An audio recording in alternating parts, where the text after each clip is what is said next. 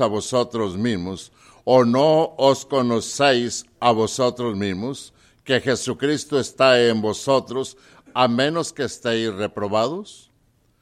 Mas espero que conoceréis que nosotros no estamos reprobados, y oramos a Dios que ninguna cosa mala hagáis, no para que vosotros aparezcamos aprobados, sino para que vosotros hagáis lo bueno, aunque nosotros seamos como reprobados, porque nada podemos contra la verdad, sino por la verdad.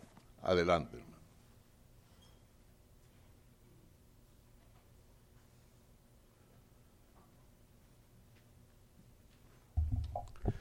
Alabado sea el nombre de Dios, hermanos. Qué privilegio, hermanos, y qué honra es ser parte del reino de nuestro Padre Celestial. Porque no solamente tenemos promesas en este tiempo, pero hay promesas venideras que solamente los hijos de Dios podrán recibir. Por esa razón, hermanos, el tema que quiero presentar en esta tarde es simple y sencillamente basado en una pregunta. ¿Estáis en la fe? Estamos en la fe. Y al analizar este concepto, hermanos, directamente, habla del estatus en el cual nosotros nos encontramos concerniente a la voluntad de nuestro Padre Celestial y también a la acción de la vida que debe de haber en cada uno de nosotros conforme a la fe que profesamos. ¿Creemos que Dios es nuestro Padre Celestial, hermanos? Entonces debemos de ser obedientes a su voluntad. Y lo que Pablo está escribiendo a la iglesia en Corinto es el resultado, hermanos, de una consecuencia de grandes enseñanzas que él había tratado de corregir en la manera en la cual la iglesia en Corinto se portaba, se desarrollaba, y había cosas, hermanos, que no debían de estar en la iglesia. En una lancha, hermanos, es para estar en el agua, ¿verdad? Pero, ¿qué pasa cuando el agua entra a la lancha? Se hunde. De esa manera, hermanos, cuando la contaminación del mundo, cuando la falsa doctrina, cuando las falsas enseñanzas y las falsas prácticas de adoración se infiltran en la iglesia, hermanos, la iglesia se va a hundir. Y nosotros, hermanos, no queremos que esto pase. Porque una de las cosas que el apóstol Pablo está hablando directamente a la iglesia, a usted y a mí, dice, examinados a vosotros mismos. Yo creo, hermanos, que cada uno de nosotros tenemos una práctica, yo no sé, pero pues ahora yo me tengo que examinar cada 6 meses. O cada 3 meses me mandan a examinarme por mi condición. Pero me acuerdo que cuando más joven, una vez al año. Yo no sé si lo hacemos o no. Pero en el aspecto espiritual, hermanos, el examinarse es un aspecto en el cual nosotros debemos de examinarnos diariamente. Considerar y analizar, hermanos, la manera en la cual nos estamos conduciendo, porque dice, probaos a vosotros mismos, o no conocéis a vosotros mismos que Jesucristo está en vosotros, a menos que estéis reprobados.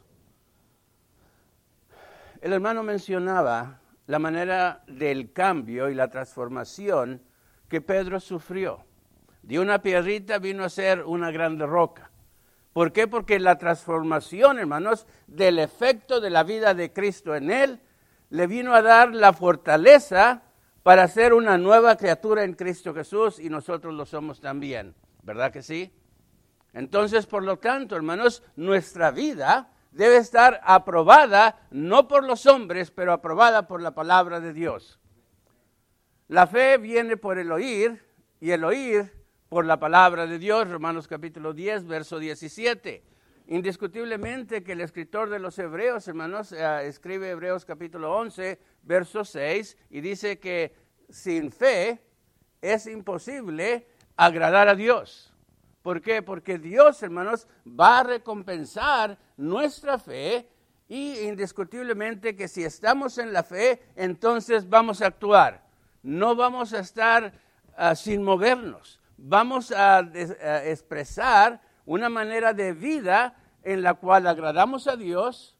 Nuestra palabra, nuestra conducta, hermanos, va a ir de acuerdo a la voluntad de nuestro Padre Celestial, de tal manera que haremos un impacto en el mundo que está a nuestro alrededor. Un impacto en el cual, hermanos, la gente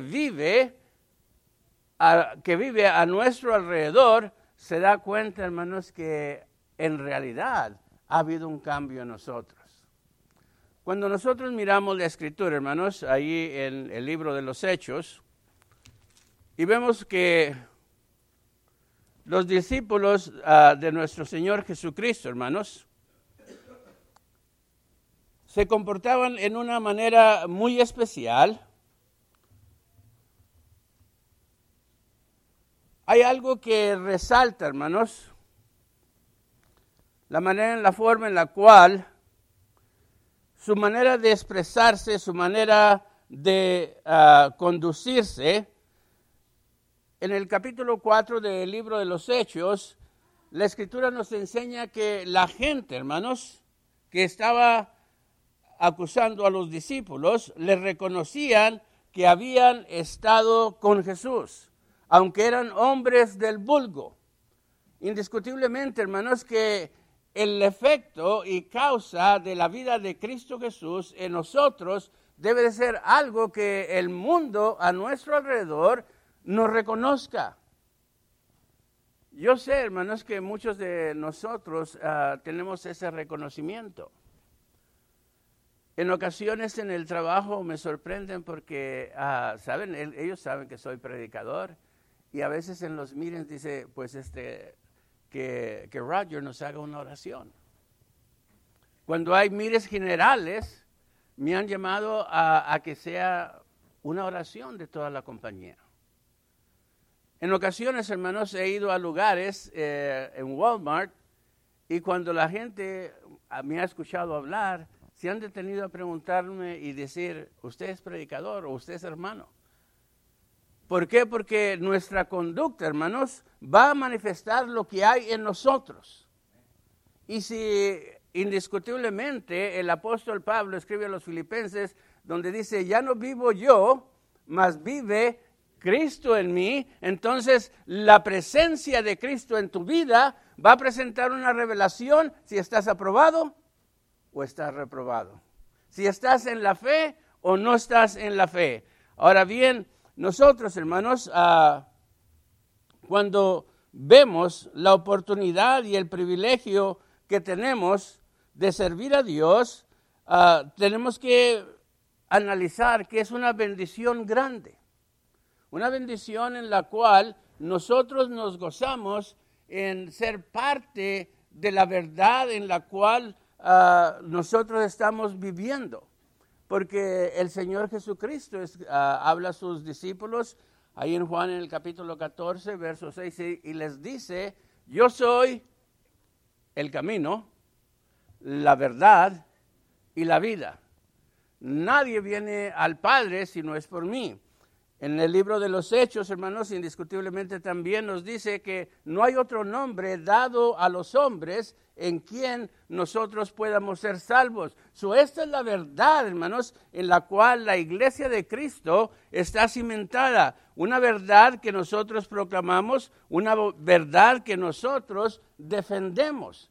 Y que cuando nos examinamos en la manera en la cual la doctrina de nuestro Señor Jesucristo forma nuestras vidas, podemos estar en paz con nosotros mismos y con el mundo. ¿Por qué? Porque estamos en el camino de nuestro Señor Jesucristo, hermanos. Fíjense lo que dice Primera de Timoteo, capítulo 4, verso 14. Esto te escribo, aunque tengo la esperanza de ir pronto a verte. Pablo está escribiendo a Timoteo. Para que si tardo, sepas cómo debes de conducirte en la casa de Dios, que es la iglesia de Dios viviente, columna y baluarte de la verdad. columna, hermanos, y baluarte de la verdad. Es la verdad de Cristo donde nuestra fe, donde nuestra esperanza descansa. Y debemos de gozarnos en eso. Debemos de sentir una gloria interna. ¿Por qué? Porque el ejemplo y la vida en la cual nos hemos conducido hablan más que nuestro propio testimonio. En esta tarde, hermanos, tenemos una grande columna aquí con nosotros.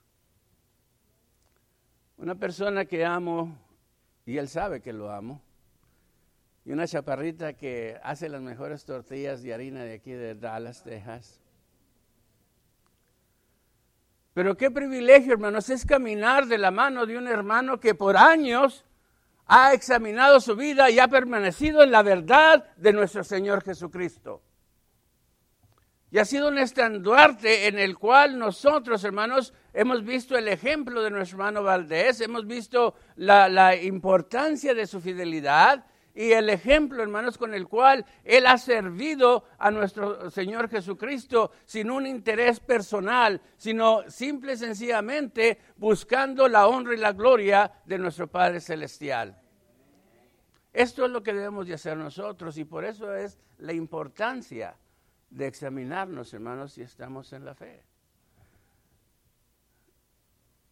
Yo estoy seguro que todos de nosotros conocemos, ¿verdad?, la pregunta que Dios le hace a Adán en el paraíso.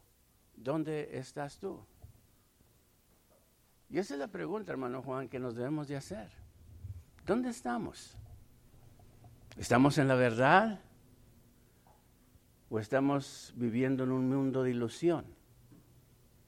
En un mundo de fantasía, donde queremos formar mi imagen a lo que yo creo, a lo que yo siento, o simple y sencillamente, hermanos, vamos a sujetarnos a la doctrina de nuestro Señor Jesucristo y vamos a dejar que Cristo Jesús sea el alfarero, hermanos, que moldea nuestra existencia, que nos oprime en la necesidad de disciplinarnos, de corregirnos, pero nos oprime para la perfección, para la santificación y para que nos examinemos, hermanos, indiscutiblemente si estamos cumpliendo con la responsabilidad y el privilegio que es de ser columnas y baluartes de la verdad, que defendemos el evangelio de nuestro Señor Jesucristo con esa intensidad del apóstol Pablo que escribe a la iglesia en Roma, Romanos capítulo 1, verso 16, donde dice, no me avergüenzo del evangelio. ¿Por qué? Porque es poder de Dios, hermanos. El poder no es del hombre, el poder viene de Dios, hermanos. Y déjenme decirle que cuando pensaba ahorita, cuando el hermano Artiga me dijo, hermano, pues si gusta le vamos a pedir al hermano y quiero agradecer al hermano Teodoro, ¿verdad?, la oportunidad y el privilegio de presentar el evangelio en esta tarde. Este pasaje, hermanos, me vino en mente, porque no solamente vemos la importancia de examinarnos, pero también resalta, hermanos, algo importante que muchas veces al analizar este pasaje nos detenemos y faltamos de ver este versículo, verso 8, dice, porque nada podemos contra la verdad, sino por la verdad. Nada podemos contra la verdad, sino por la verdad. El apóstol Pablo escribe a la iglesia en Gálatas y dice, lejos esté de mí gloriarme en mí mismo. ¿Tendría el apóstol Pablo razones para gloriarse? Claro que sí. Como judío, como persona. Pero él no lo hizo, hermanos, sino que lo que se enfocó fue en la gloria de nuestro Señor Jesucristo. Y dice, si en algo me gloriaré en la cruz de Cristo Jesús. ¿Por qué? Porque la cruz de Cristo Jesús, hermanos, es la verdad que nos salva. Es la verdad que nos justifica. Es la verdad que nos santifica. Es la verdad, hermanos, que nadie puede detener. Porque nada podemos contra la verdad. ¿Era Poncio Pilato, hermano Raúl, una persona importante, influyente? La vida, hermanos, de nuestro Señor Jesucristo estaba en las manos de este hombre. Pero decidió equivocadamente, ¿sí o no? Escogió más, hermanos, la honra de los hombres que la honra de nuestro Padre Celestial. Y en vez de alabar, en vez de glorificar a la verdad, la crucificó, hermanos, en la cruz del Calvario. La clavó injustamente, sin piedad y sin un juicio apropiado. Pero la verdad, hermanos, por 3 días estuvo en la tumba y al tercer día resucitó. La verdad de Cristo, hermanos, es gloriosa y es poderosa porque nadie la puede detener. Y es en la verdad de nuestro Señor Jesucristo que la iglesia de Cristo está fundada, está cimentada. Debemos decir amén, hermanos, por esto. Y debemos de saber y estar convencidos, hermanos, de la intensidad en la cual debemos de vivir agradecidos a Dios porque tenemos grandes bendiciones en Cristo Jesús. Efesios capítulo 1, verso 3 dice, bendito sea el Dios y Padre de nuestro Señor Jesucristo, que nos bendijo ¿con qué? ¿Con algunas? ¿Con cuántas? Con toda bendición espiritual en los lugares celestiales, hermanos. La iglesia de Cristo, hermanos, es el lugar celestial que ha sido creado por la verdad de Cristo Jesús. En Mateo, en el capítulo 16, dice la Escritura, hermanos. Y este pasaje me encanta, hermanos, y trae para mí una grande convicción y esperanza de saber que mi fe y mi esperanza están seguras. ¿Por qué? Porque Cristo vive, hermanos.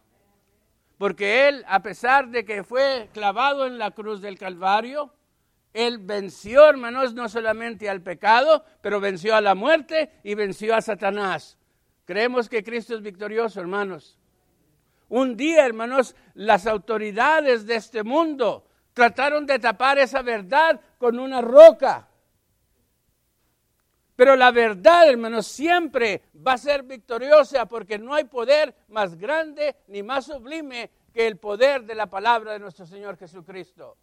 Tiene que haber poder, hermanos, en la palabra de Dios cuando el mundo estaba en un total caos, en oscuridad y sin forma. Y se escucha la voz de Dios, hermanos, que dice, sea la luz. ¿Y qué pasó? La luz fue, hermanos. Y así esta es la fe que nosotros tenemos. Y esta es la esperanza. Mateo capítulo 16, versos 13 en adelante, dice la Escritura que viniendo Jesús a la región de Cesarea de Filipo, le preguntó a sus discípulos diciendo, ¿quién dicen los hombres que es el Hijo del Hombre? Ellos dijeron, unos Juan el Bautista, otros Elías, otros Jeremías o alguno de los profetas. Pero el Señor, hermanos, quería una intensidad más profunda, no solamente en los discípulos, pero en nosotros, para que nos examinemos a ver dónde estamos.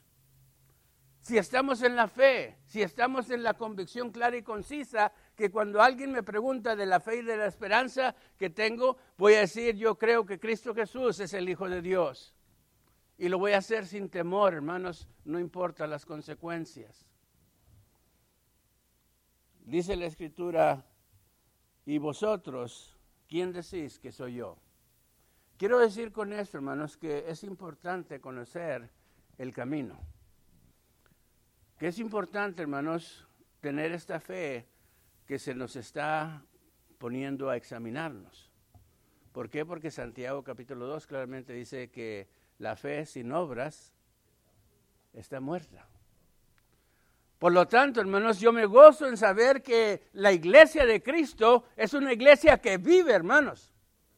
porque vivimos en la verdad de nuestro Señor Jesucristo. Y entonces respondiendo Simón Pedro le dice, tú eres el Cristo, el Hijo del Dios viviente. Entonces le respondió Jesús y le dice, bienaventurado eres Simón, hijo de Jonás, porque esto no te lo reveló carne ni sangre, sino mi Padre que está en los cielos. La verdad del Evangelio, hermanos, viene de Dios. Ha sido soplada a través del Espíritu Santo, hermanos, dada a los apóstoles, transmitido a nosotros, y es la verdad del Evangelio la que reina y mora en nuestros corazones para la honra y la gloria de nuestro Padre Celestial. Y esta verdad, hermanos, es la que debe de proclamar la realidad en la cual vivimos. Bienaventurado eres Simón, hijo de Jonás, porque no te lo reveló carne ni sangre, sino mi Padre que está en los cielos. Y yo también te digo que tú eres Pedro, y sobre esta roca edificaré mi iglesia. La iglesia que Cristo edificó, hermanos, la edificó en la verdad que nadie podía detener. La verdad que nos sustenta, la verdad que debemos de proclamar, la verdad, hermanos, que nos libera de toda condenación y de todo juicio. Juan en el capítulo 8, versos 31 y 32, el Señor Jesucristo, hablando una vez más a sus discípulos, les dice, y conoceréis la verdad, y la verdad os hará libres. Wow, hermanos. Hay libertad, hermanos, en Cristo Jesús.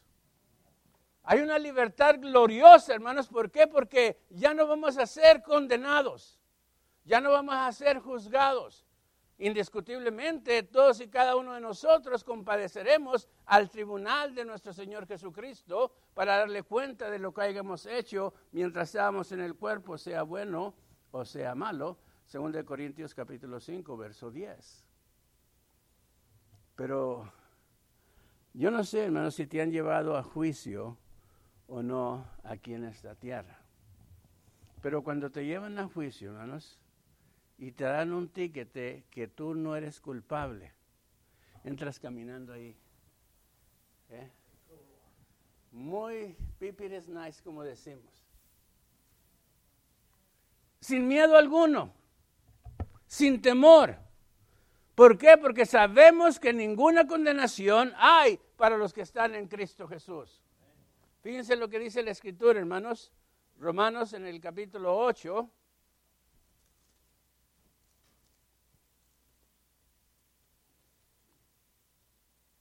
Versos 1 y 2. Ahora pues, ninguna condenación hay para los que están en Cristo Jesús. ¿Por qué es importante que me examine? Porque necesito ver, hermanos, si estoy en la fe.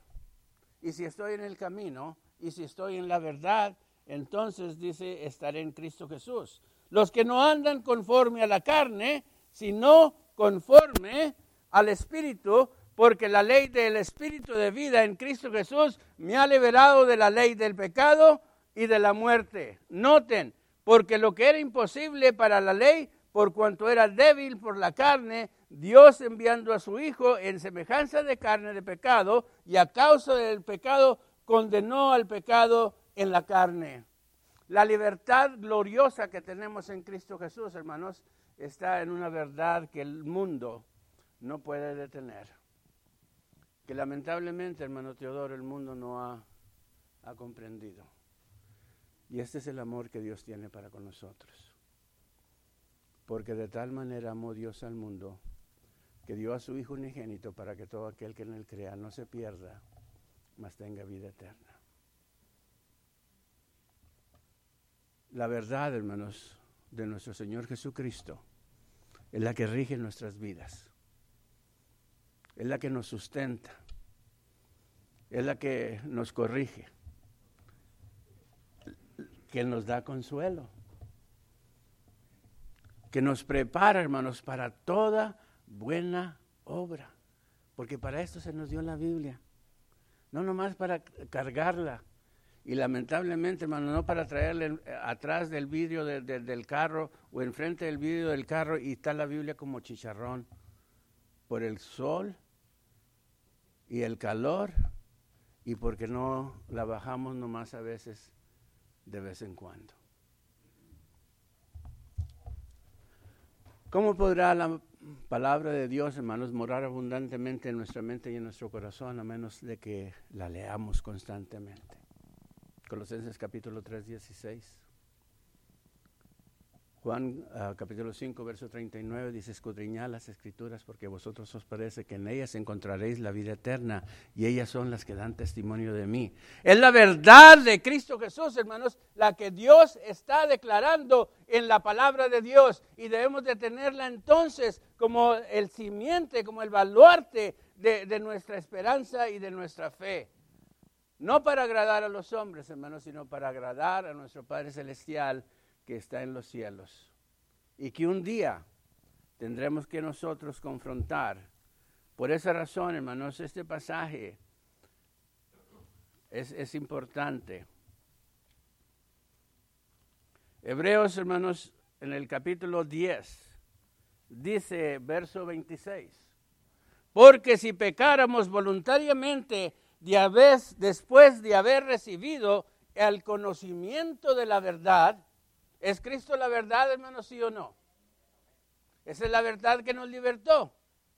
Esa es la verdad gloriosa, hermanos, que fue crucificada, que fue puesta en una tumba. Una verdad que el mundo no puede detener, y esa es la verdad en la cual nosotros nos sostenemos. Por esa razón dice, porque si pecáramos voluntariamente después de haber recibido el conocimiento de la verdad, ya no nos queda más sacrificio por los pecados, sino una horrenda expectación de juicio y de hervor de fuego que ha de devorar a los adversarios. La importancia, hermanos, de saber dónde estamos es porque tengamos temor, hermanos, de enfrentar el castigo eterno. Tengamos temor, hermanos, de enfrentar la ira de Dios. La palabra es grande y en diferentes maneras realza la gloria de Dios en muchas maneras.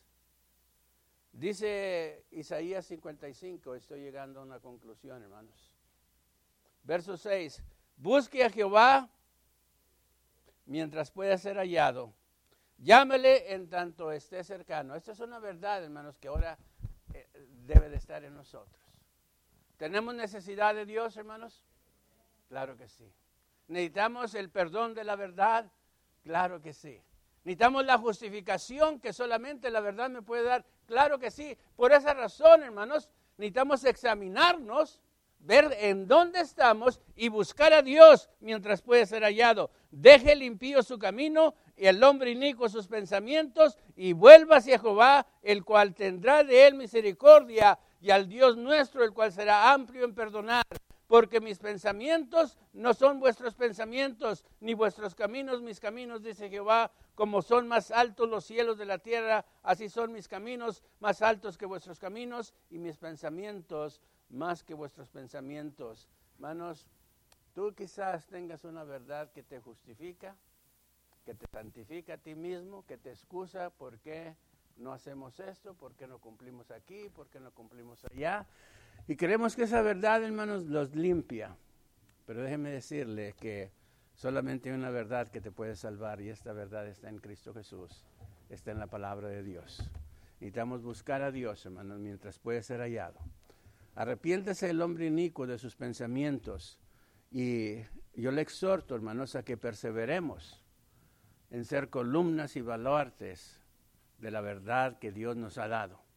Defendemos la doctrina, no nuestra, sino la doctrina que Cristo nos dio, para que la iglesia del Señor, hermanos, pueda tener ese poder con la cual Él la capacitó.